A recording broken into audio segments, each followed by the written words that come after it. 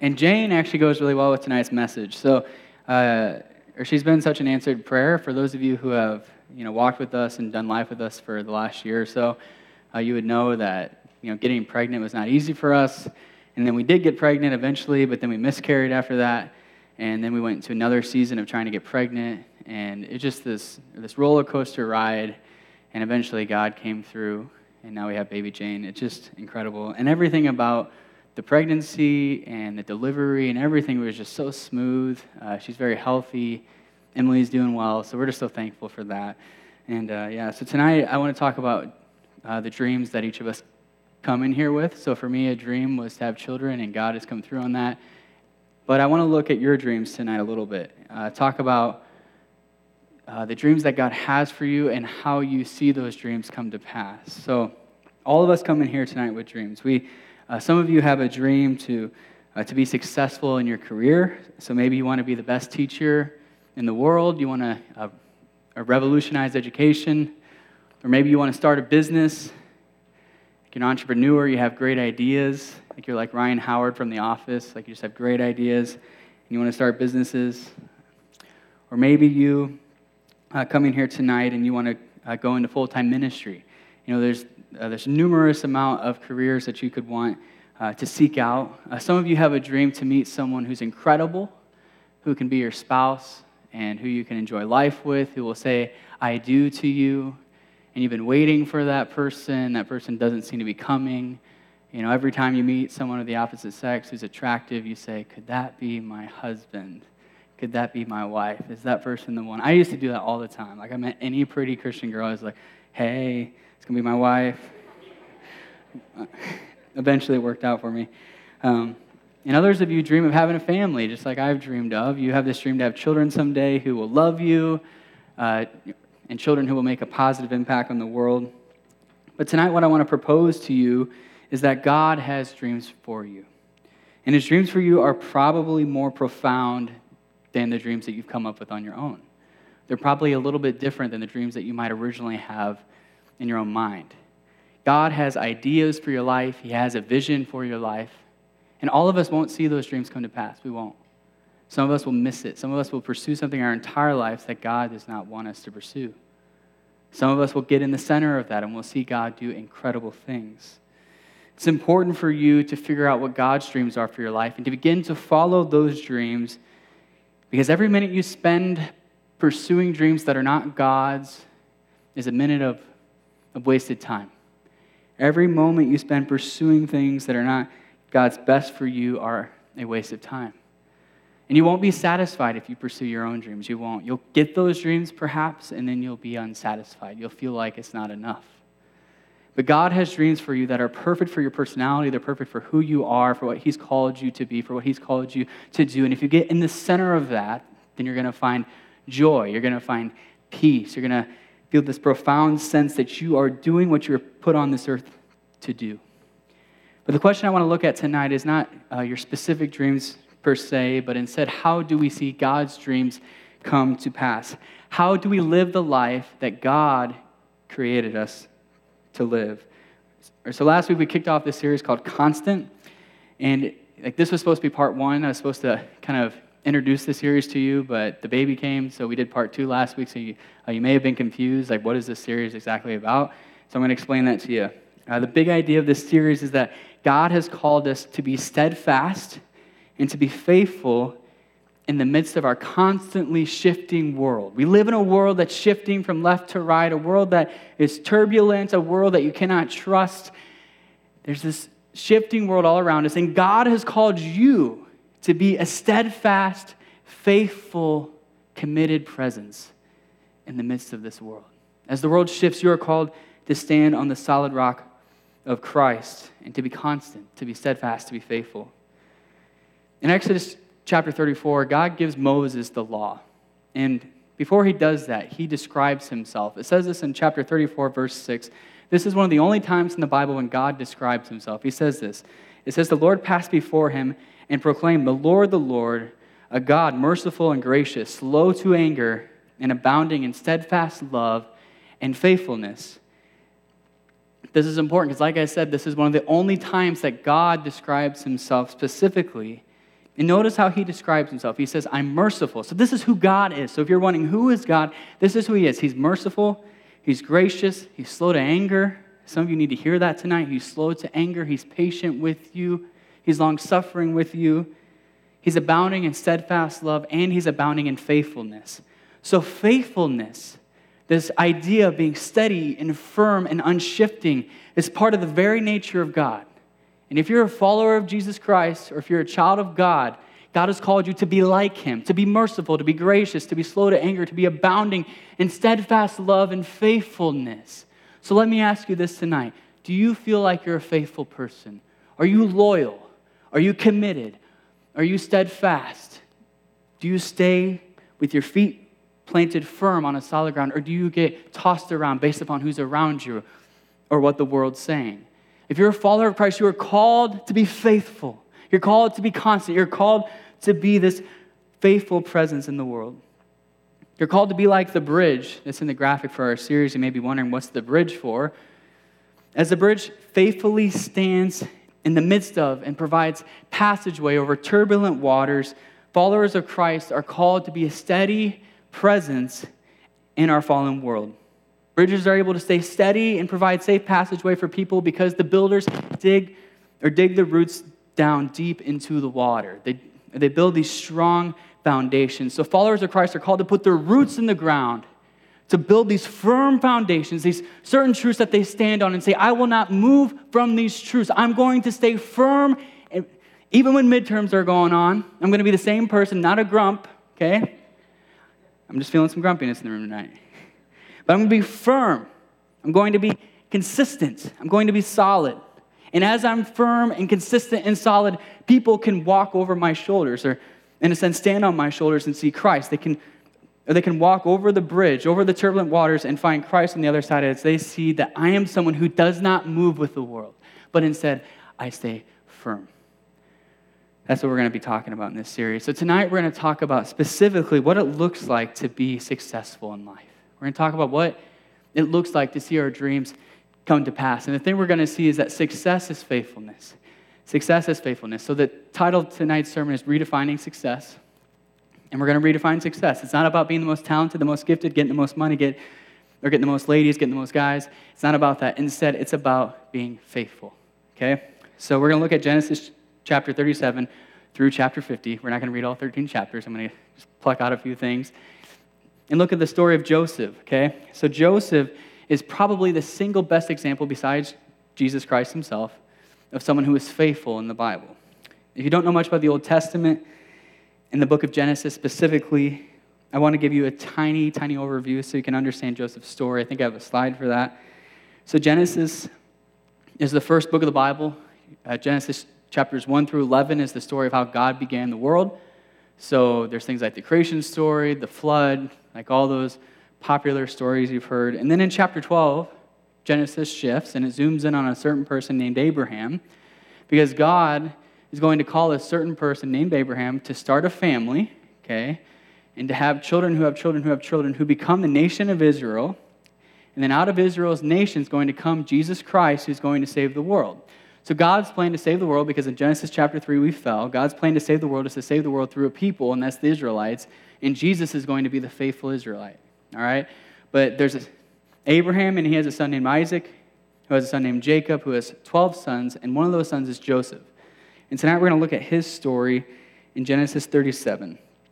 So let's look at that really quick. Actually, I'm going to pray first, and then we'll read the first 11 verses of that. So God, we just pray tonight that you'd speak to us, that you'd have your way, that if there's any confusion in this place, if there's any struggle, God, I pray that you would just kind of clear that out right now. That you'd help us to flee all anxiety or anything like that. But God, I pray that just right now we'd be able to tune into what heaven is saying. We'd be able to hear the conversation that's happening in heaven, and that the Holy Spirit would be able to speak to us. In Jesus' name, amen. All right, so let's kick it off. Jacob lived in the land of his father's sojournings, in the land of Canaan. And these are the generations of Jacob.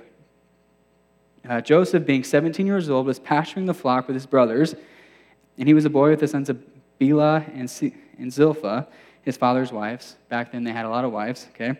That actually caused Jacob a lot of problems, if you read the story. But anyways, and Joseph brought a bad report of them to their father. And now Israel loved Joseph more than any other of his sons because he was the son of his old age.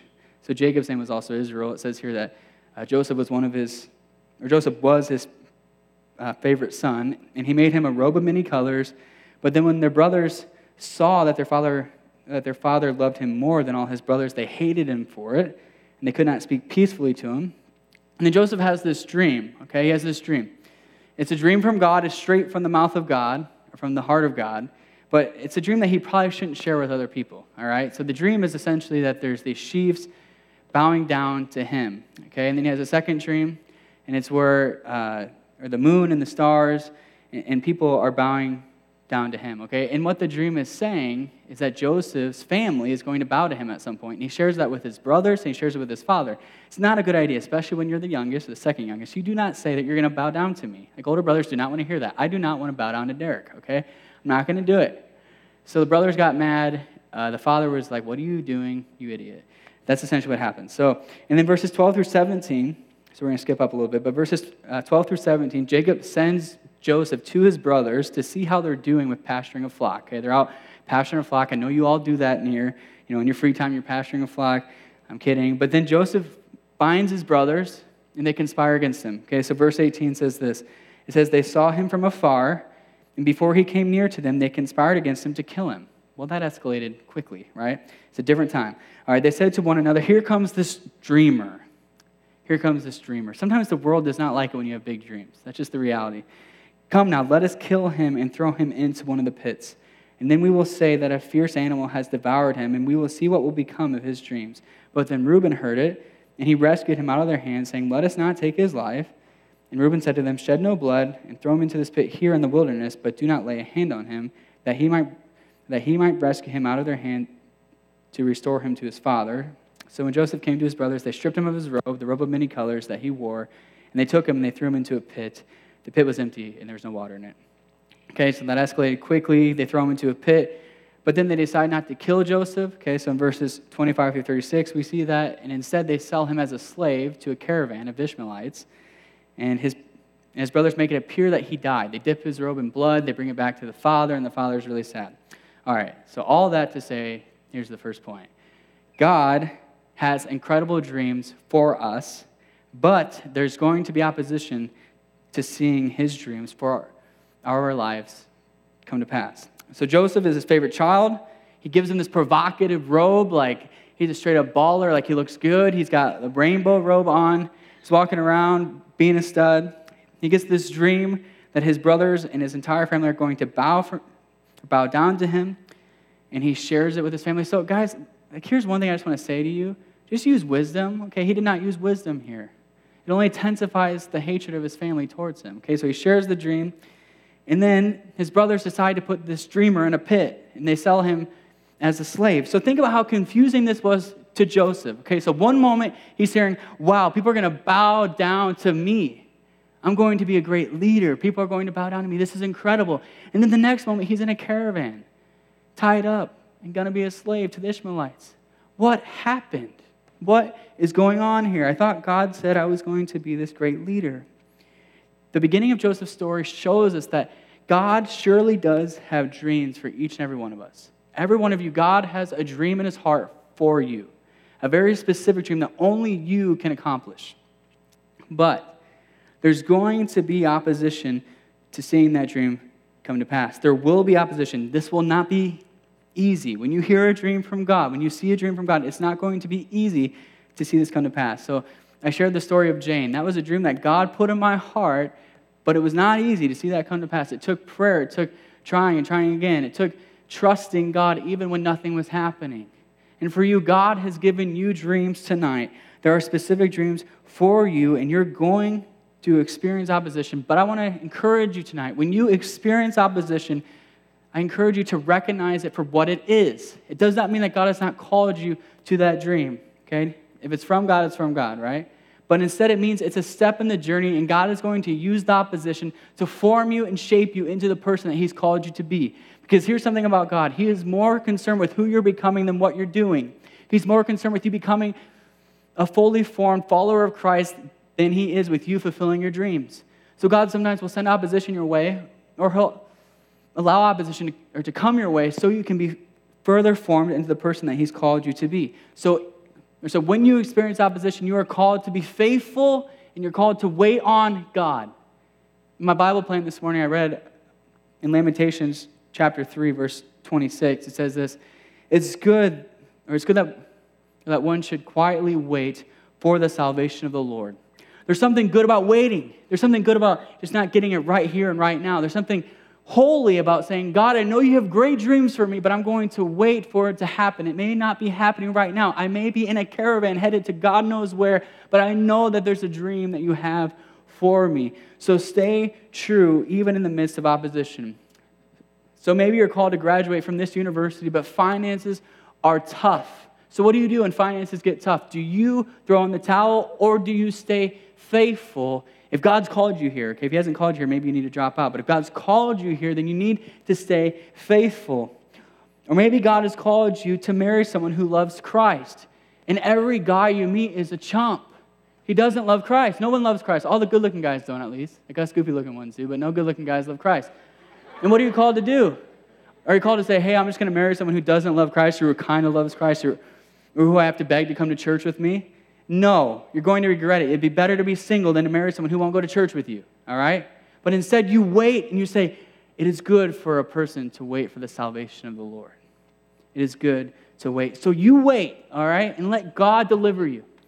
Or maybe you're called to get your entire dormitory floor to your small group, and you've been inviting them faithfully, and they're not coming.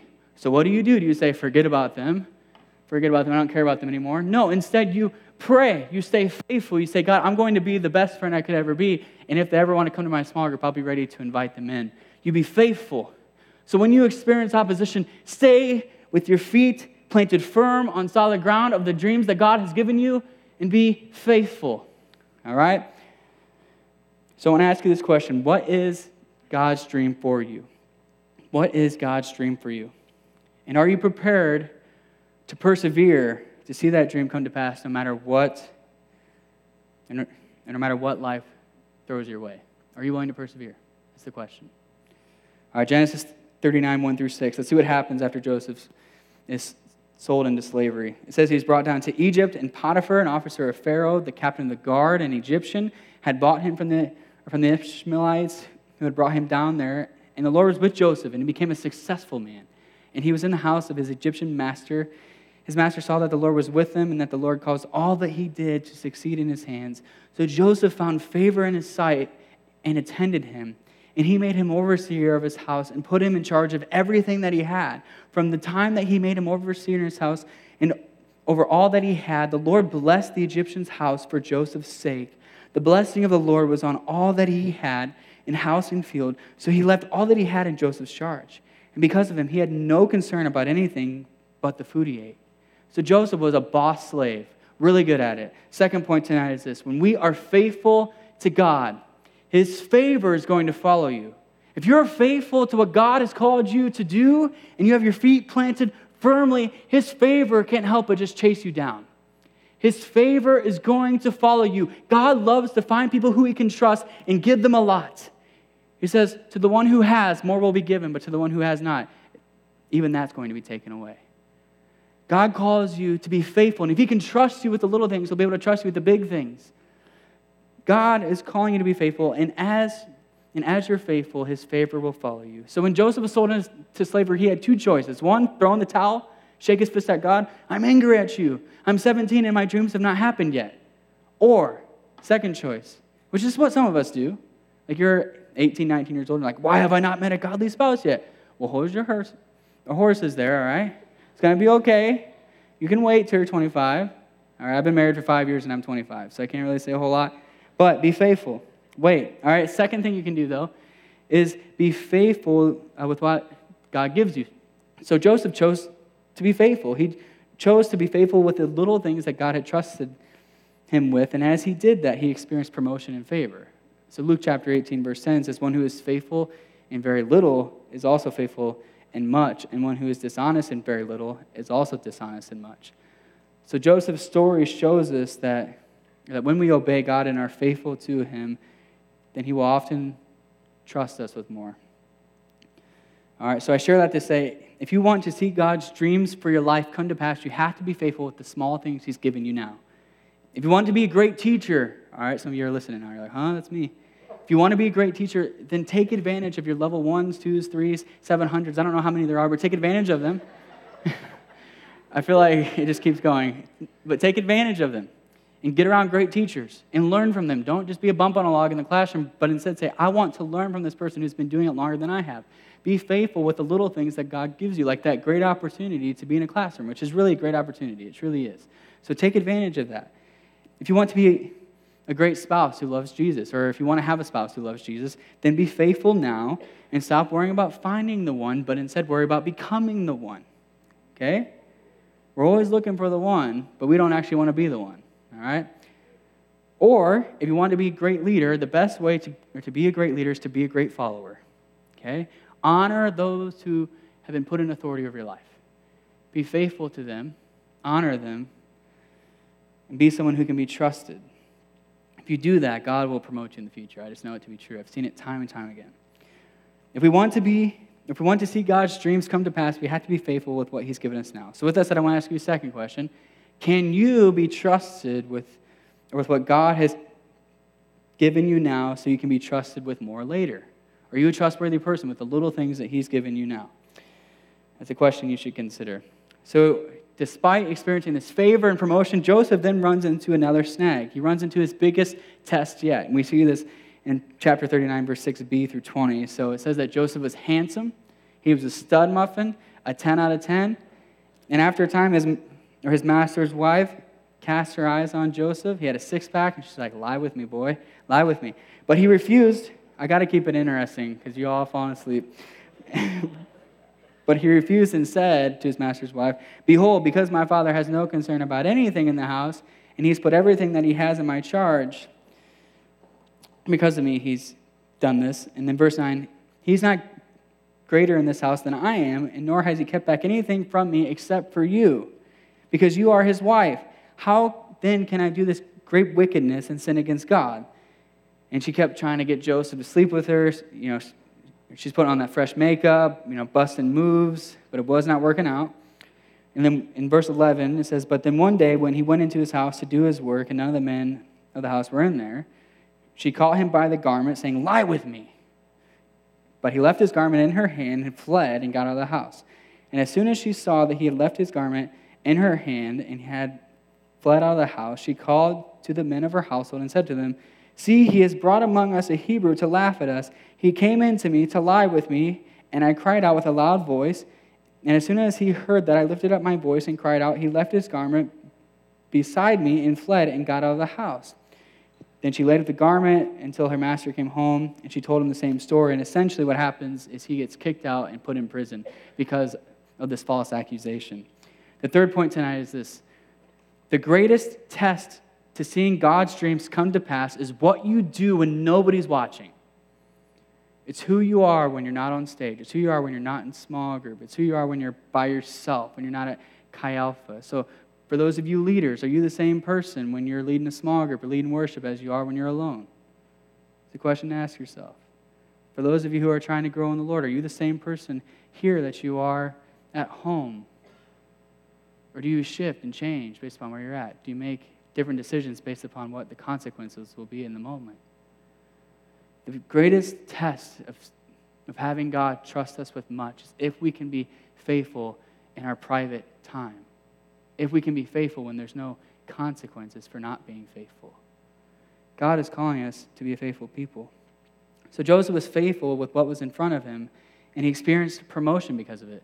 But then right when things seemed to be going right, Potiphar's wife got an idea. She wanted to sleep with him, and she was committed to seducing him. But he was firm in the midst of this. Men, some of you need to see this and hear this.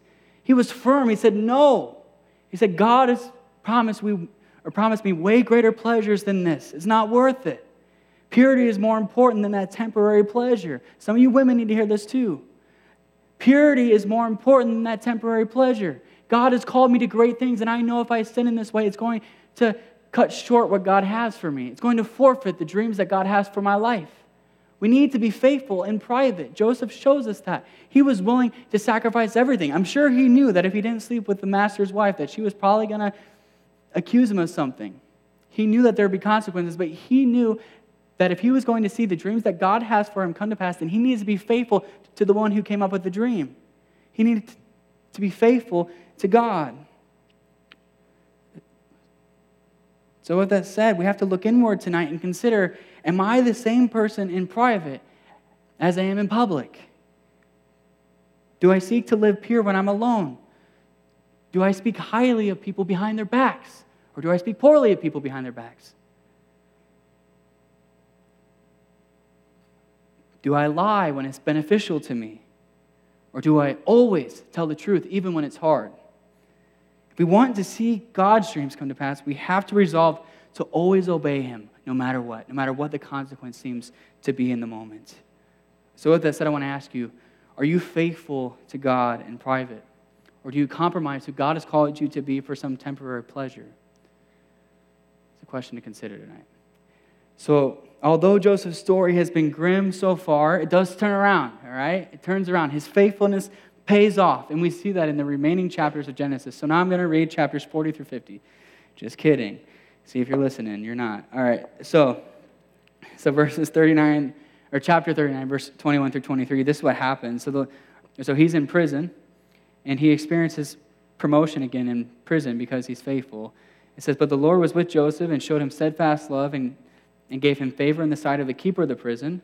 And the keeper of the prison put Joseph in charge of all that he had, and whatever was done there, he was the one who did it. The keeper of the prison didn't even pay attention to him because he trusted Joseph so much. So Joseph constantly gets promoted no matter what situation he's in. And then in chapters 40 through 41, Joseph gets this opportunity to interpret two other prisoners' dreams who happen to have been in Pharaoh's court before. And he interprets them correctly. And then Pharaoh catches wind of this, and Pharaoh says, hey, can you interpret my dream? So Joseph goes from being in prison to getting an opportunity to interpret Pharaoh's dream. And this is what happens when he interprets it. It says, and Pharaoh said to his servants, can we find a man like this in whom is the Spirit of God? I want God to say that about me. I want people to say that about me. In whom is the Spirit of God? And then Pharaoh said to Joseph, since God has shown you all this, since he has allowed you to interpret these dreams, then there is none so discerning and wise as you are, and you shall be over my house. So now he's in charge of Pharaoh's house? What in the world? And all my people shall order themselves as you command. And only as regards the throne will I be greater than you. So only Pharaoh is going to be greater than Joseph now. And Pharaoh said to Joseph, see, I've set you over all the land of Egypt. Then Pharaoh took his signet ring from his hand and put it on Joseph's hand and clothed him in garments of fine linen and put a gold chain around his neck like Flavor Flav. And he made him ride in his second chariot, and they called out before him, bow the knee, Joseph, this little Hebrew boy, the 17-year-old boy who got this dream that people would bow to him.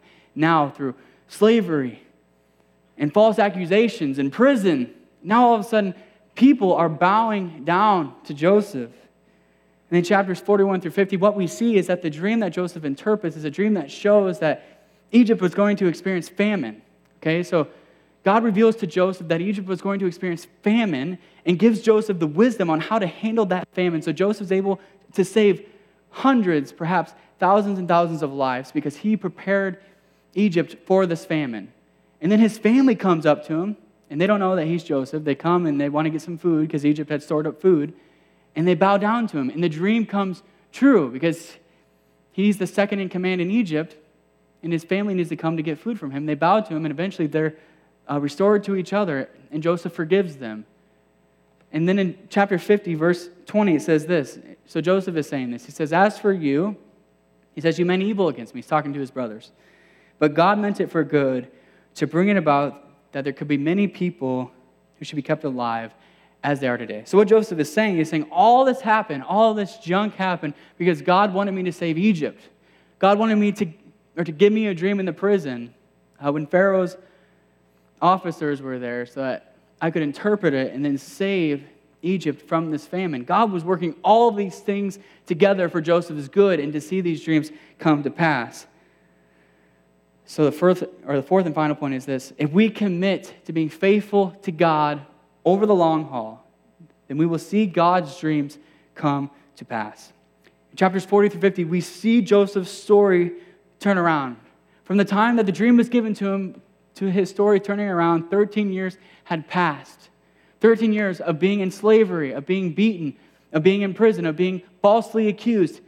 He's experiencing all this turmoil for 13 years, and then finally the dream comes to pass.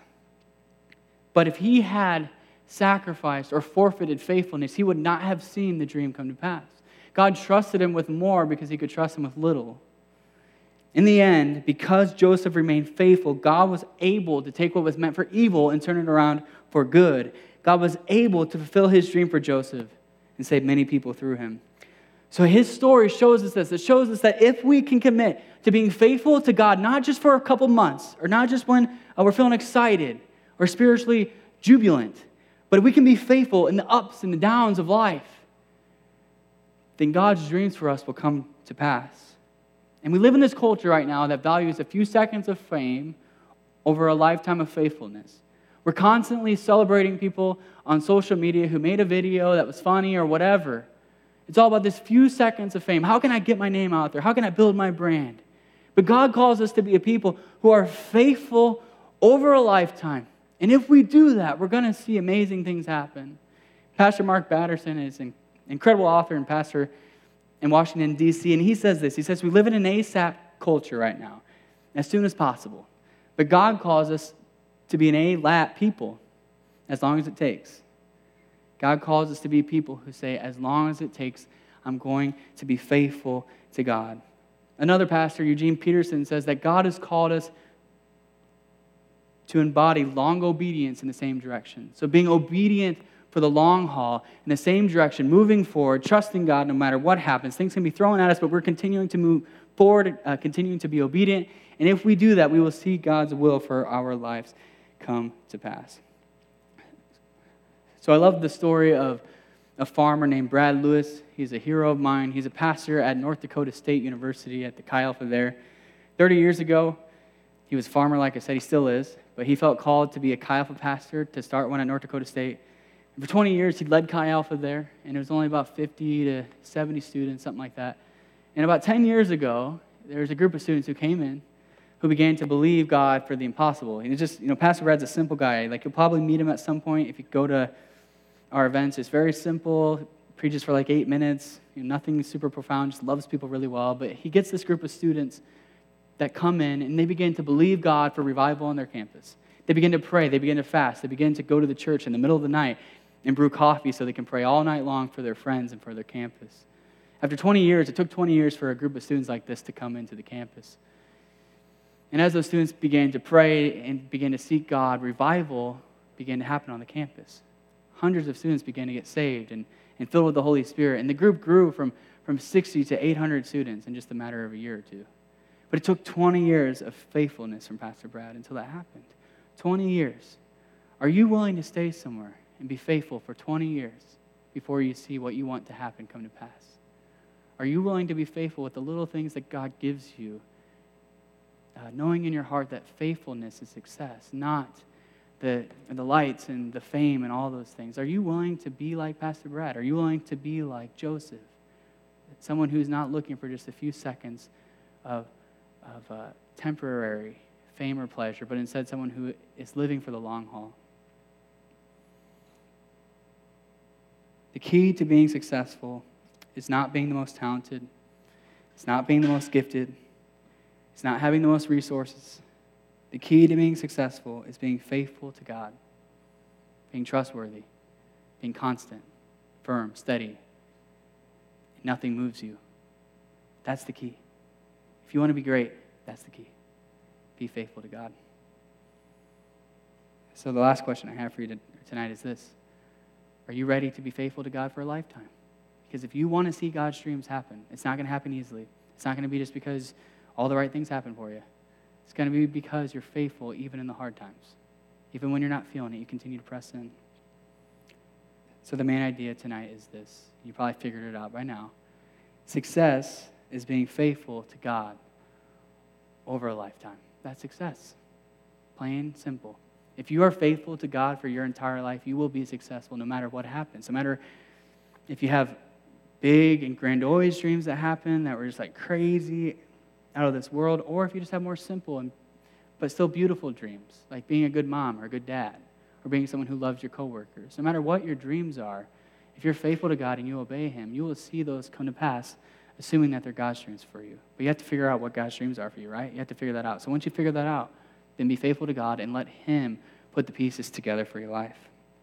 So there's varying degrees of faithfulness in this room. Some of you are like so faithful. Like some of us are more naturally faithful. So when I say us, I'm not saying me necessarily. I'm just saying some of us in this room are more naturally faithful. Like you're a very loyal person. Like you don't break up with boyfriends or girlfriends just because you're so stinking loyal.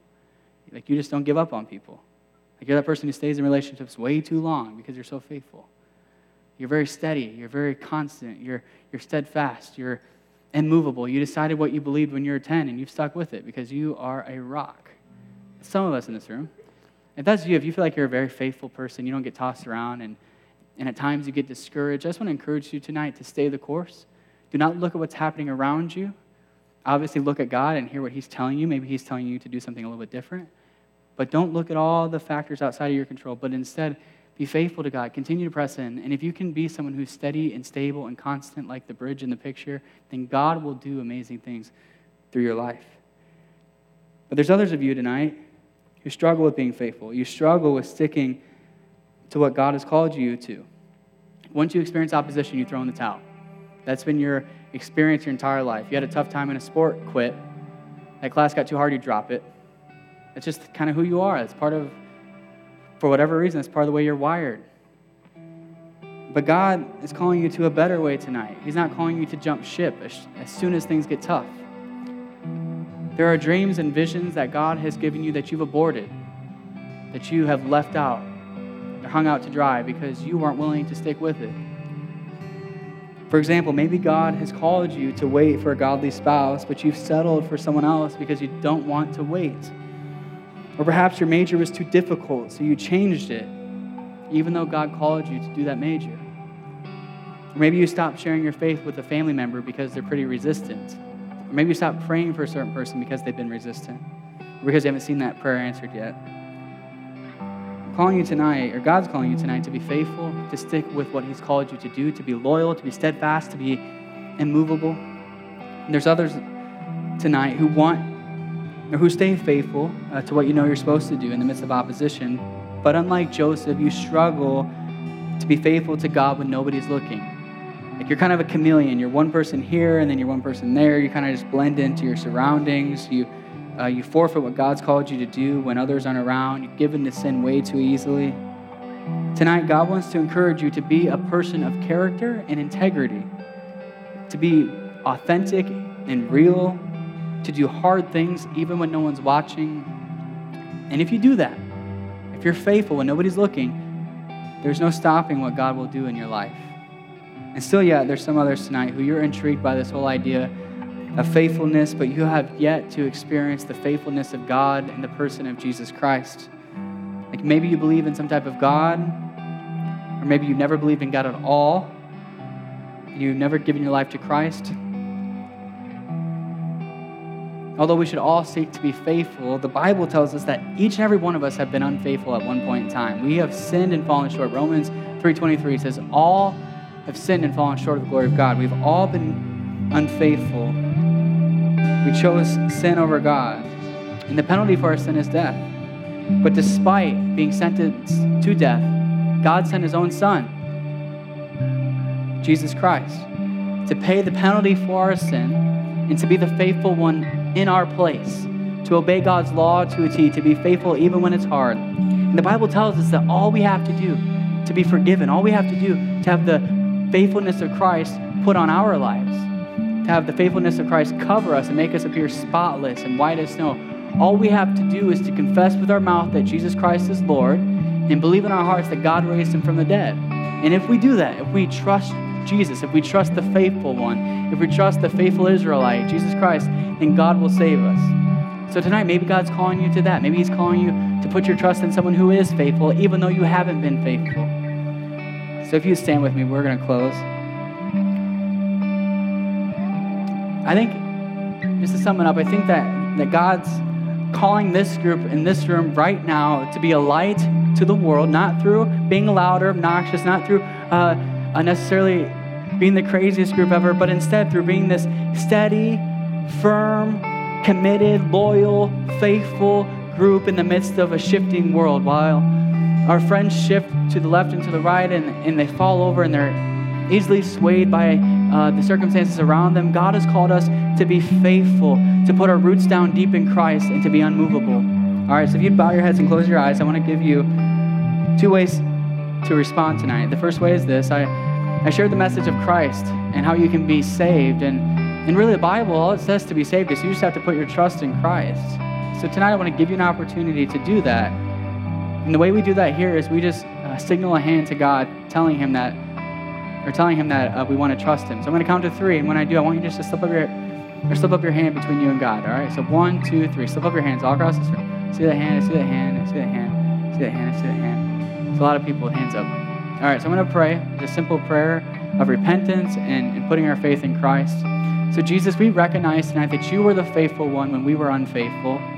And God, tonight we confess with our mouth that you're Lord, that you're God, that you're the great I am, that you're the King of Kings, that you're the Lord of Lords. And tonight we ask you to forgive us of our sins, to forgive us of our unfaithfulness, and to invite us into your family.